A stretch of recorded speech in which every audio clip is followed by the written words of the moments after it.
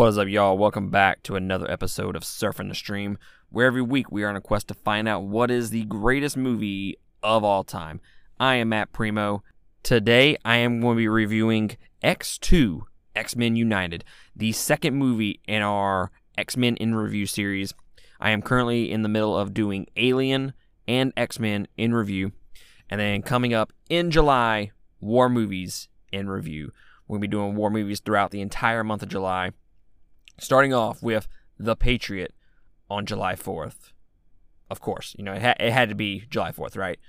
And then following that, we're going to be reviewing 3 other movies. Patreon supporters get 2 additional movies on that. So they get 6 movie reviews throughout the month of July. And then at the very end of July, I don't remember the specific date. I think it's the 29th. My brother and I will be dropping our top 10 favorite war movies ever, of all time. We have done, let's see, what genre series have we done up to this point? We've done horror, I've done 90s action, I've done kung fu, and now for the 4th one, going to be doing war movies in review. Super excited to do war movies. Up to this point, I think 90s action has been my least favorite genre series. I think my favorite is definitely the first one, horror in review. And then we're going to be doing horror in review part 2 in October. And then coming up in a couple of months, we're going to be doing zombies in review. Going to be reviewing and watching nothing but zombie movies throughout the month of, I think it's August, is that the month that we're going to be doing that. And then at the end of the year, Christmas and review. So we got a bunch of genre series coming up for y'all, so y'all be excited for that. Be on the lookout for those specific dates and whatnot.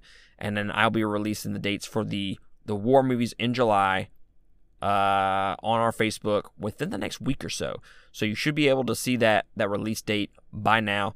I have specific release dates for each review, and you can go on there and see which reviews we're actually doing. I think it's The Patriot, Saving Private Ryan, Lone Survivor, and I think Braveheart is the 4th and final one. I'm not 100% sure on that, but be on the lookout for that. Anyways, today we are doing X2, X-Men United, and before I jump in to my review, you can go to patreon.com/2game. That is the number 2. If you like what we're doing here and you want to consider supporting us, go to that little website, patreon.com/2game. We have a $5, $10, and a $20 tier. And by supporting us at any of those tiers, gets you access to a slew of content. You get all of our episodes uncut, unrated, and you can't be offended when there's a bad joke in there, okay? That's like the deal with going and being a Patreon supporter. You get the X-rated content. You also get you get all of our movie reviews. You get our 2-game podcast, plus you get Patreon exclusive podcasts, our music album review podcast, an anime review podcast, and then you get access to pick what you want us to talk about each and every week. So go to that patreon.com/2game. But that's enough of that. Let's talk about X-Men.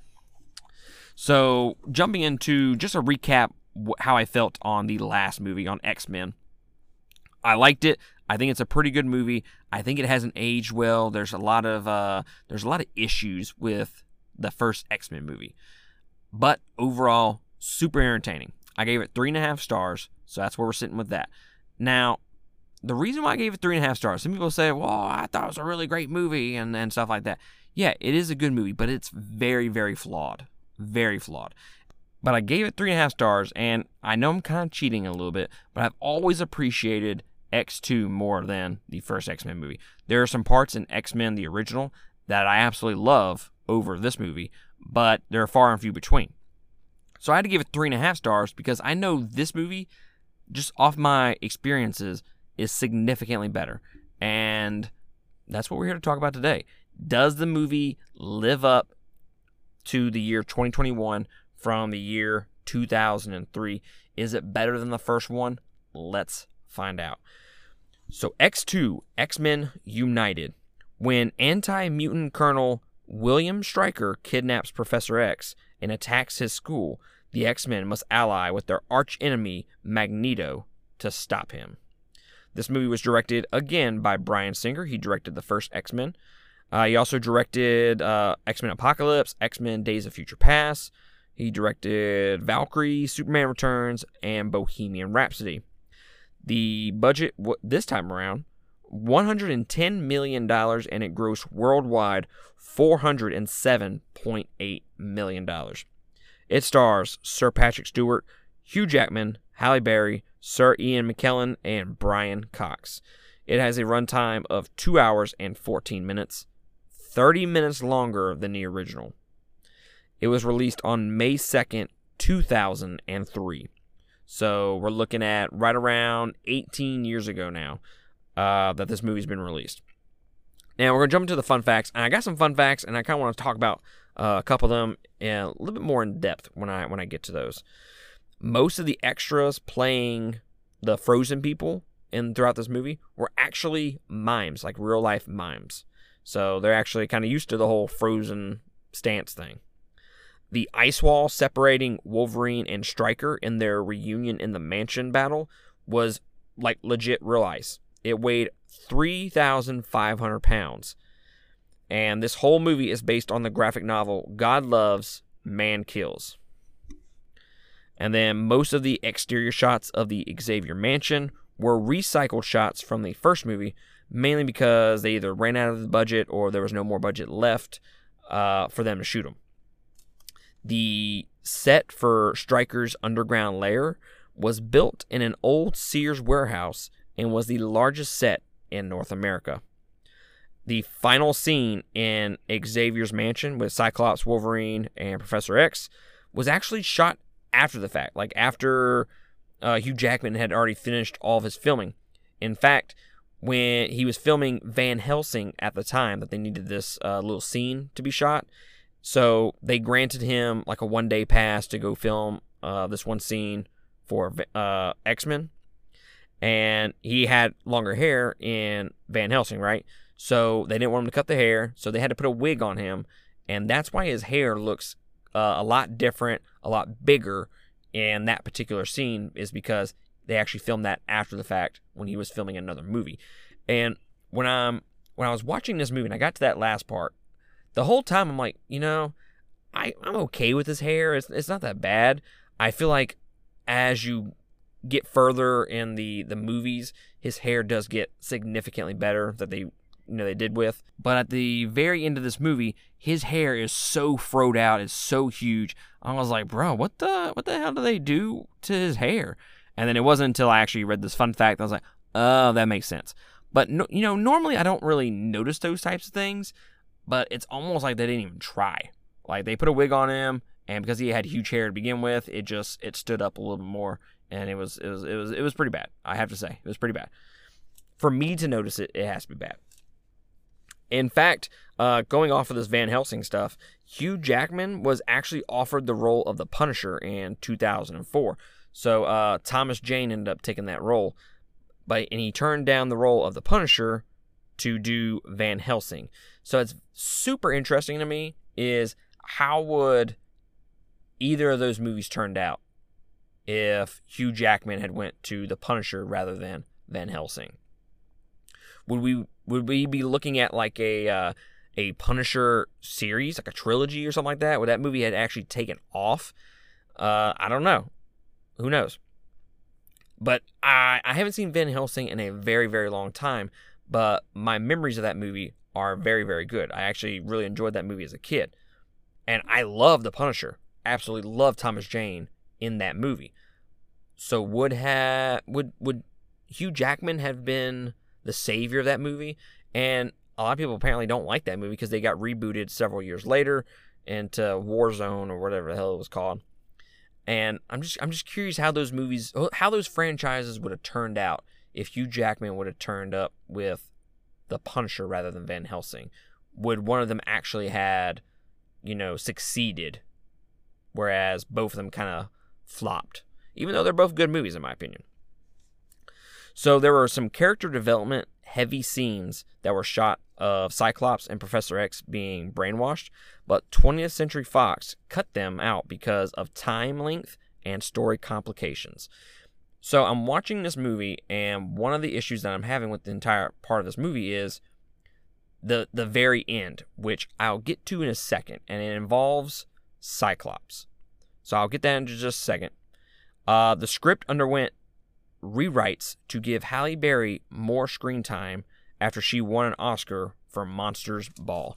And let's just jump into my general impressions, because I do have some nitpicky stuff about like the story and the characters that I kind of want to jump into. And it involves Cyclops and Storm. That's why both of those fun facts are in there.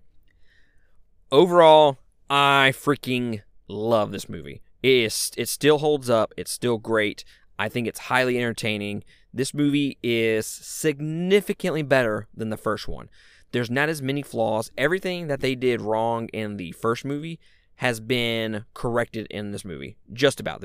Like I said, there's a few things that are the same, if not a little bit worse. But overall, I think this movie holds up to this day, 18 years later, and I think it can't be stated enough just how influential this movie is to all of comic book movies in general. Because, yes, the X-Men movie, the original X-Men movie, kind of started us on this path of the superhero genre, the comic book genre. And then, I mean, you had Spider-Man not too long after X-Men. I think Spider-Man, the original, came out in 2002, if I'm not mistaken. I think it came out a year before this. And then this one came out. But I haven't seen the original Spider-Man in a very, very long time. I'm really hoping to do a Spider-Man series in the near future, just a FYI. But I feel like movies really took a new turn and to a new level once this movie came out. Because after this movie came out, I mean, you have Spider-Man 2, which is, just from my memory, one of the best superhero, best comic book movies ever made. And then a few years later, you have Batman Begins, and then you have The Dark Knight, then you have the MCU. So really, I think this movie is really what took comic book movies and superhero movies to the next stratosphere, to the next level. And I don't think that can be stated enough. I think the original X-Men has a lot to do with that, but I think this is really what said, hey, these superhero movies, these comic book movies can be amazing. They can be great. They can tell great stories, and they can have some amazing action. And this wasn't the start of the blockbuster movement, in my opinion. Obviously, like Jaws is a huge blockbuster and whatnot. But I feel like when you think of like modern day blockbusters and you think about going to the movies during the summer, what movies do you think of? My initial thoughts are Spider-Man and X-Men from the early 2000s. Those are my first thoughts when I think blockbuster from modern day, post 2000. So again, I don't think that can be stated enough how influential this movie is to the rest of the genre as far as comic books and superheroes go. So absolutely love this movie. I think it's worth watching. I think it's worth buying. And yeah, it still holds up to this day. Now, going further, if you have not seen the movie, I highly recommend you stop this podcast, pause it, go watch the movie, and then come back, because I am going to be talking about some specific spoilers from this point forward. All right, now I mentioned in my fun fact section that I had two things written at the very end that I wanted to talk about. The first was the scenes that were cut featuring Professor X and Cyclops. I'm curious to know what those scenes entailed, because I have the DVDs, but I haven't been able to go and look at the special features and see if there are some deleted scenes in there that include these Cyclops and Professor X scenes. If not, but I feel like the biggest thing that this movie is missing is the ending and Cyclops. That is the biggest thing that is missing out of this movie. Cyclops gets almost no screen time in this movie. Halle Berry, I understand, this kind of goes along with my next point, or this point right now, is Halle Berry, they went under rewrites to make her more prominent in the film, to give her more screen time. I understand it. She did not get a whole lot of screen time in the first one, and that was one of my critiques of the first one, was we don't really know who Storm is. We get like a few seconds of her. It's not very long at all. The longest conversation that she has with anybody was Senator Kelly in the first one. And in this one, she's talking to everybody like she knows everybody. And like they know Hugh Jackman is the star, and then Halle Berry is like right underneath that as far as giving him more screen time. And then obviously Jean Grey is right underneath that. So I get it. You want to give Halle Berry some more screen time. That's fine. But when the end of the movie involves the triangular relationship between Wolverine, Cyclops, and Jean Grey, I feel like you have done your movie a disservice when you do not explore that triangle, that love triangle, further in the movie. Yes, we got a lot of it in the first movie. We should have got more of it in the second, in this one, than what we got. We got a little bit in the very beginning, and then we don't see Cyclops for an hour, maybe longer than that. I'm not entirely sure. It's a very, very long time. He's at the very beginning of the movie, and then he's at the very end of the movie. So he just shows up out of nowhere. He does almost nothing this entire movie. And then Jean Grey goes and sacrifices herself. She uses her Dark Phoenix powers to save all the X-Men. And then he's heartbroken. Yes, we kind of get a little bit of the, it hits us in the feels a little bit because we had that relationship from the first movie. But it doesn't hit as hard as it should because we spend almost no time with Cyclops throughout this 2-hour-long movie. Now, you gave this movie 30 extra minutes on top of the first movie. Okay, great. That was one of my complaints with the first one. I said this movie should have been probably about 15 minutes long, 15, 20 minutes longer. They gave me 30 minutes longer in this. Okay, other than setting up story and going more into the backstory of Wolverine, what did we really use that extra time for? I'm not understanding, because we didn't use it for character development, which was one of my big complaints about the first one. I said there was almost no character development. You absolutely don't know any of the personalities. I mean, other than the personalities of the X-Men, you don't know anything about them. And you get a little bit more of that in this movie, but it's not much. It's not much better. It's really not. They really dive deep, and I say deep, but deeper, shout out, into Wolverine's past. And granted, Wolverine is the star of the X-Men. I mean, he is what it is. But I would have liked, just throw 10, 12 minutes to old Cyclops over there. Old Faithful. Give him some screen time. 10 of that minutes should have been towards him. And then, get rid of some of the other BS scenes in the movie. I can't think of them off the top of my head. Like, they give a little bit more time to Pyro, which Pyro is cool, but they give Pyro more screen time than Cyclops, who is one of the most well-known X-Men out there. So, Pyro's cool and all. Put him to the side. Give me more Cyclops. All right? Give me more Cyclops, because at the very end, the whole movie is hamstrung by the fact that you have not developed that triangular relationship, that love triangle, more so than what you did. And then the fact that Cyclops is not in the movie, that ending does not hit as hard for me personally. And it should hit really hard. It really should. Like, that ending should be crushing. Bryan Singer considers this to be the Empire Strikes Back of the X-Men franchise. And to some degree, he's absolutely right, because that end of that movie does not end on a good note. It doesn't, whatsoever. But the fact that you didn't develop that relationship a little bit more, give Cyclops more screen time, it really, really did a disservice for the movie. And the fact that they all went to the president's Oval Office immediately afterwards, and he's just standing there like nothing ever happened, him and Wolverine, I'm like, so do we care about her dying, or do we not? Like, y'all cool now, or what's up? Like, they missed some emotional beats at the very end, and they didn't capitalize on it, in my opinion. Now, does that make this movie worse? Does it make it not as good? No.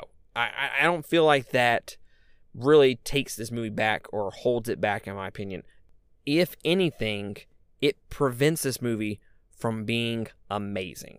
Because just think, if they had nailed that ending, they had nailed that triangular relationship between those three characters, and really nailed that ending. I think this movie goes from a great movie to one of the best superhero movies of all time. Top 5, can't be touched. I mean, it really, like, seriously. Like, in contention with my favorite movies of all time, The Dark Knight, Batman Begins. I mean, I really think this movie had so much potential, and they just squandered it because they did not develop that relationship as much as they should. As far as everything else in the movie, yes, Storm gets some more screen time, and she just stands there, cocks her head to the side, and does some weather stuff, and yeah, so it is what it is. When I said I wanted more Storm, I wanted more development of her, not necessarily to see her powers every 5 seconds and to see her just stare at the screen and cock her head to the side, which is an annoying thing that they do in this movie. Jean Grey does it, Storm does it, and then just a couple other characters do it. They just stare there. They just stand there and just cock their head, and then they use their powers.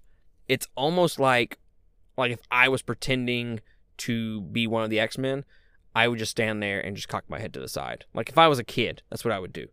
And that's really what a lot of this movie... You can tell in this movie that it feels like a 12-year-old. Like they did the imagination of a 12-year-old and like how they would play this character in the yard.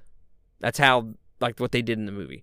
Like, it's really weird. Like, it doesn't take away from the movie at all, but it's just kind of annoying in that sense. It doesn't make this movie any less for me. It's still a great movie, even though it looks like a 12-year-old came up with some of the not the stunts, but the way the film looks with the characters and them using their powers.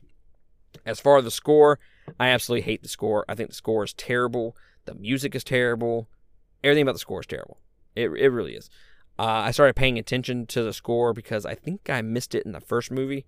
And I don't remember if I talked about it in my review. But this score is terrible. Like, really bad. It's amazing how far superhero movies have come compared to this one with score and the composers, because it was pretty bad. As far as the writing, I think the writing is significantly better. And actually, come to that point, I was talking to my wife about this because she came in while I was watching the beginning of this movie, and we started talking about some of how it's a testament of the time that it was in. So the first X-Men was filmed in the late 90s. And and I mentioned this in my first review if I'm not mistaken, you can tell that they have some of that 90s like writing and dialogue in that movie. You can tell it's a product of the 90s. Even though it came out in 2000, it was filmed in the 90s. So a lot of the 90s stuff, the 90s era, is in that movie. Now, 3 years later, or maybe 4 years later if you count the filming time, 3-4 years later, the movie is completely different with the way it looks. And we're expected to think that this is... I mean, I don't think it ever said how long between the first movie and the second movie is, but I don't think it's 3 or 4 years. So, you come into this movie, and the styles are completely different. You got... The characters look edgy, like super edgy. Like, they have, like, chokers around their necks, and then you have every female showing off their boobs. Now, nothing wrong with that. Like, I'm okay with it. But you can tell, like, like, you saw no boobs in the first one, in the late 90s. And in this one, 3 or 4 years later, every girl is showing off her boobs. Storm, Halle Berry, her boobs are everywhere in this movie. They really are. I told my wife, it feels like the era of Britney Spears and Christina Aguilera and all them, when they went from these young poppy girls and they hit like the 18 and they went like super sexy with all their music videos. You know what I'm saying? Like, it feels like that, where they were showing their cleavage and they were dancing all provocatively. That's kind of the same era that this movie's in right now. And it's just funny to me to see the stark contrast between the first one and the second one, where the first one is like, it's this late 90s action, dialogue, and, you know, set design / clothing. And then you get into this one, and it's super edgy, provocative. It was funny to me. It was something that I noticed And maybe you'll notice it too now that I mentioned it. But with that being said, the writing is significantly better in this movie. I like it a lot more. There were not a whole bunch of scenes that I just rolled my eyes to. There were some. A lot of them involved Pyro. He had some bad writing. I don't know if it was his acting, but the writing was just not good in a few scenes. They just seemed super, super dry. And then I didn't appreciate the cat licking the damn Wolverine claws. They tried to insert humor where, like, they tried to force it in there, and it just didn't feel natural, and it really took me out of the movie a lot of the times when they tried to insert those comedic moments, the forced comedic moments, I should say. And I think that's really a testament to the year that it came out, to be honest with you, because I don't know if they really do that anymore. Like, I don't know if a movie would get away with a Wolverine character opening his claws to a cat and then the cat licking it. Like, everybody would kind of just roll their eyes at that nowadays. And I think that's really just a testament to the time that this movie came out. The last thing that I do want to mention in my review is the action. So the first one, I went into the movie looking for the action, and I was like, I remember there being a lot of action in this movie. And there really wasn't that much action. In fact, the action wasn't that great. There was a lot of wire work. It looked like terrible action, to be honest with you. For an action movie, it wasn't very good. And then you come into this movie, which is 3-4 years later, depending on how you look at it with filming and release. I think the action is significantly better, but it's still not great. But it's significantly better than the first one. I think you can still tell the wire work, it's still bad. And then just the quick cuts of action. Now, granted, they did Berserker mode with Wolverine, and they had to do quick cuts with him because of R ratings and whatnot. So there's that. I'll give that a pass. But for the most part, the action is a step above the first one. Not amazing compared to today's standards, but for then, it was pretty great. And I enjoyed the action in this movie.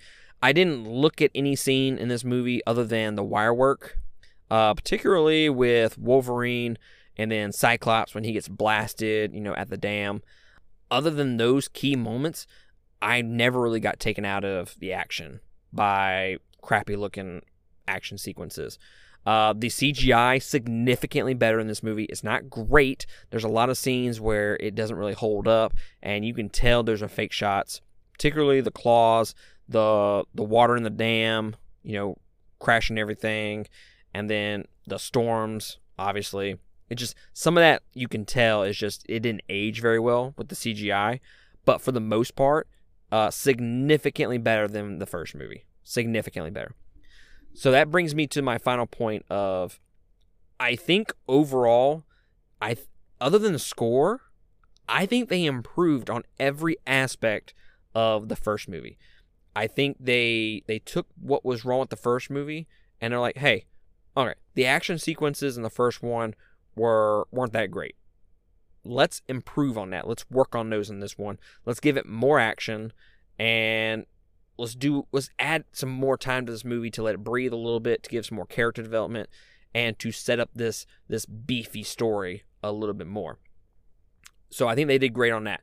The writing, significantly better, but is that a product of its time? Who's to say? And then you get a little bit more character development with some of the characters, Wolverine in particular.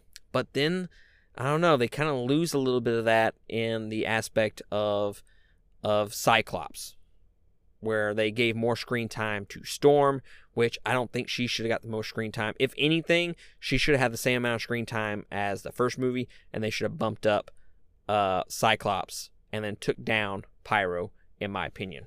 And I almost forgot to talk about the story. I really did. Almost forgot. So, here's what I was thinking about throughout the course of the movie. I really do enjoy this story. I think story-wise, this might be, next to Days of Future Past, Logan's a great story. Wolverine's a great story, from my memories, of course. I think in terms of just sheer, just a great singular story, I think they did a great job in this movie. And yes, I never realized that they were building on Dark Phoenix in this movie. Like I said, it's been 10 plus years since I've seen this movie, and I don't think I've ever seen this movie back to back to back, not in my adult years anyways, with the third one. Now, obviously, I know what happens in the third one. Dark Phoenix comes, no future spoilers, but it's funny to me that they were showing that stuff in this movie. Never realized it. Now, granted, I wasn't a huge comic book fan back in those days. Like, I didn't know much about X-Men other than what was on the movie and what was in the cartoon. Now that I have, read a bunch of stuff online and whatnot, I kind of know where they would be going with this after watching this movie. So it's interesting to see that they kind of laid the groundwork in this movie and built upon it in the third one. So super interesting. Never really caught that. The other issue with the story that I have is there are almost no consequences for Professor X in this movie. He starts hurting humans, starts hurting mutants. He never once feels bad about the situation, never mentions like any remorse or like an idea to change Cerebro or anything like that. I think what would have been interesting, and I know they ended on a bad note with Jean Grey dying. What would have been more interesting, okay? If Jean Grey died, and let's just say the third movie is the best X-Men movie of all time. I mean, I don't remember because I've always liked the third one compared to everybody else. But let's just say you had a chance to make the perfect X-Men movie. From after this movie, immediately after this movie, you had a chance to go with Dark Phoenix or like a hybrid modified version of Logan, where Professor X is dealing with the death of thousands upon thousands of people or mutants. We can do mutants. And in the third one, he has to deal with the ramifications of he built Cerebro and then someone used it for bad things and ended up killing thousands of people, whether that be humans or mutants. I think that story would have been so amazing, especially if they would have tied that somehow to Logan or something like that. I don't know what they could have done, but I feel like it was a missed opportunity in this movie is to give him some real consequences for having Cerebro. And instead they went with Jean Grey and her death, which I'm not upset by it right now. I mean, that works in the context of this movie, but I feel like there should have been some type of consequence for Professor X in this movie, and there wasn't. At the end of the day, he's just all happy and let's live united as X-Men. That's really all he did at the end of that movie. He showed no remorse. He never even mentioned Cerebro after he got snapped out of the illusion. Never once mentioned it. And that, oh man, I messed up. Like nothing like that. So I feel like that was another missed opportunity. It would have been interesting to see the story go from what it was in X2 to modified Logan version where he's killed thousands of people. I would totally be into that, and I think that'd be a great X-Men story to see on the big screen. But overall, I give this movie 4 stars. I think it's significantly better than the first one. I'm kind of regretting giving the first one 3.5 stars, to be completely honest with you. And I know we have one of our Patreon supporters, Eric, who we were texting in our group text, and he's like, how do you give that 3.5 stars? I gave it 4. And I gave all my reasons out for why I gave it 3.5. And it was mainly because I knew how good this movie was. But like I couldn't give this one 4. I couldn't give X-Men 4 stars and then give this 4.5 stars. Because while it's a great movie, I don't think it's 4.5 stars. Because, I mean, we still have some great X-Men movies to watch. So I thought 3.5 was perfect for this, 4 for this. Now I'm thinking it's kind of now I'm kind of dogging on this movie a little bit by giving it 4 stars and that 3.5. Probably should have gave the first one 3 stars, to be honest with you.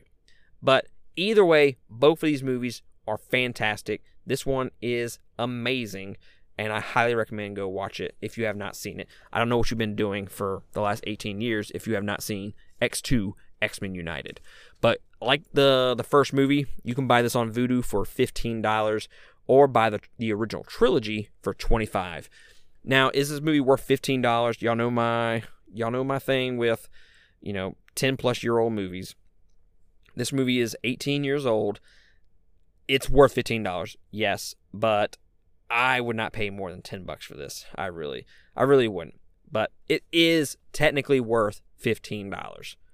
The trilogy, absolutely worth $25 to get all three of these movies. And now that I'm kind of looking at now that I'm 2 movies into the trilogy, it's interesting to see how much more connected they are than I originally thought they were coming into this. I thought they were more singular with a couple plot lines kind of threaded through with the relationships, but other than that, they were just more singular stories. But now I'm kind of realizing that it's more connected than I originally thought. So I'm super excited to jump into The Last Stand, which is what I'm about to watch immediately following this recording. I am so interested in watching that movie because I have not seen it probably since it came out. It's not, that's not true because I watched it as a kid a lot. But it's been 10 plus years since I've seen X-Men The Last Stand. So super excited to watch that movie and to dive further into this franchise and this series. But I appreciate y'all joining me along for this lengthy review. I cannot believe I've been talking for this long. But I'm so passionate about X-Men because it's one of the few comic book franchises that I'm super familiar with, and I just absolutely love X-Men. But y'all let me know what y'all think about X2, X-Men United. Send me an email at 2gamepodcast@gmail.com. That is the number 2, by the way. Email me there, and I will read out your responses on our next episode of the X-Men in Review series. But I appreciate y'all joining me on today's episode, and I will catch y'all next time.